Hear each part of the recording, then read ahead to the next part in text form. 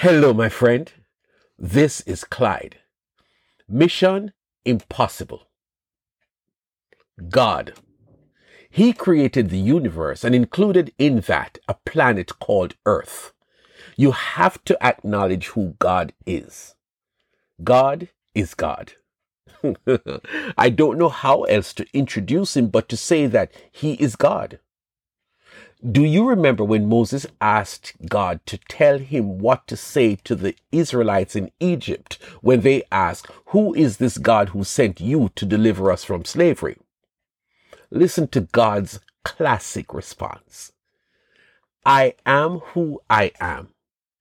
This is what you are to say to the Israelites. I am has sent me to you. Exodus 3 and verse 14. What kind of an answer is that? That is God.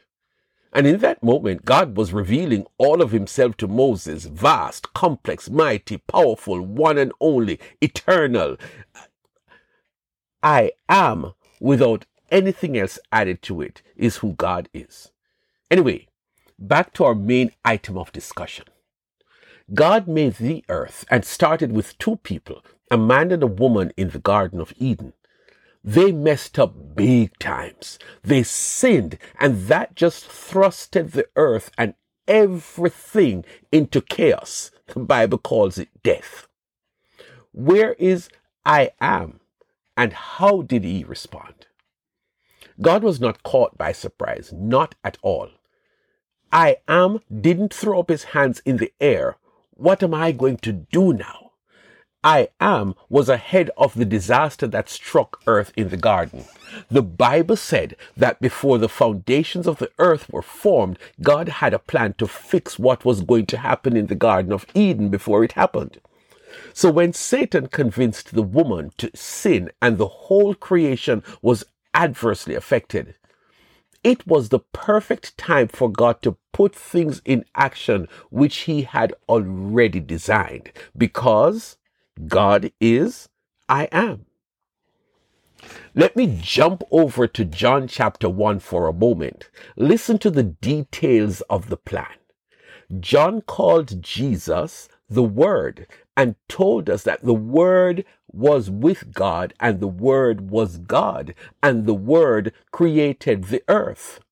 John spoke about the Word who had life, and his life was the light of men. Why would men need light? Aha! I told you that God was ahead of the disaster of Eden. What happened plunged the whole earth, all human beings, into darkness. Anyway, let me continue. John dropped a really big statement on us.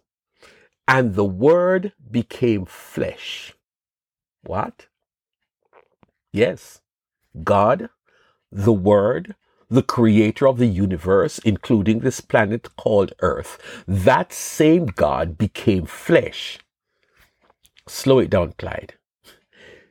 In Philippians 2, we read that the Word had a particular mindset. He is in the form of God, the God of the universe, the God who angels worship round the clock. That same God or Word knew what he was about to do. He was going to step away from his heavenly royal life. He was going to go down to earth in the form of a human. It was no problem for the Word to become flesh.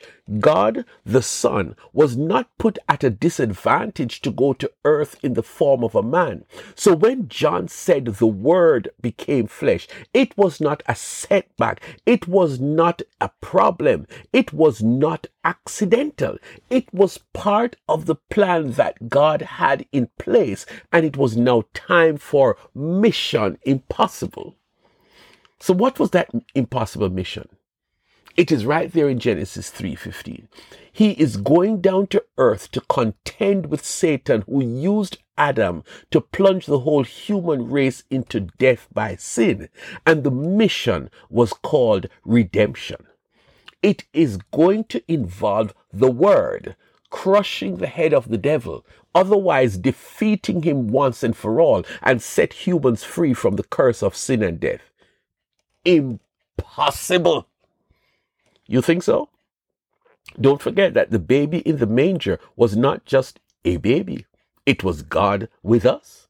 God became a human, took unto himself the form of a servant, and for 33 years became devoted to death, or as Paul said, humbled himself and became obedient unto death, even death on the cross. God, the one who created the universe, was about to prove to everyone that he is the only one who could redeem the human race. That was a huge program, a huge sacrifice. It was impossible. The human race could not be redeemed. They tried the ancient practice of animal sacrifices on the Day of Atonement, and through that they would be given forgiveness of sins. But that bloody act, which happened once every year, only lasted for a year, and they had to come back to do it next year, and the next year, and the next year, and God said, that's enough. My son, the one and only Jesus, is going on a mission to save my people from their sin. This impossible mission became fully possible on that iconic hill called Calvary. From a garden to a hill. The disaster happened in the Garden of Eden. The redemption happened on a hill. I just thought I would point that out. Listen to the short version of what happened at Calvary. Remember, God had said that the promised one was going to crush Satan's head, and Satan shall bruise his heel. Well, here it is. And having disarmed the powers and authorities, he, Christ, made a public spectacle of them, triumphing over them by the cross. Colossians 2 and verse 15. My friend, mission impossible became possible. It became a reality. Jesus took back what the devil had stolen. He redeemed what the devil had caused to die. Jesus opened the way for humans to come back to God through a program called salvation. Hallelujah. And what became of Jesus? I'm so glad you asked. Therefore, God exalted him to the highest place and gave him the name that is above every name, that at the name of Jesus every knee should bow in heaven and on earth and under the earth, and every tongue acknowledge that Jesus Christ is Lord, to the glory of God the Father.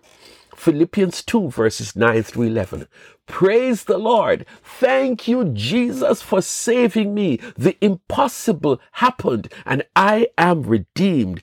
I am saved.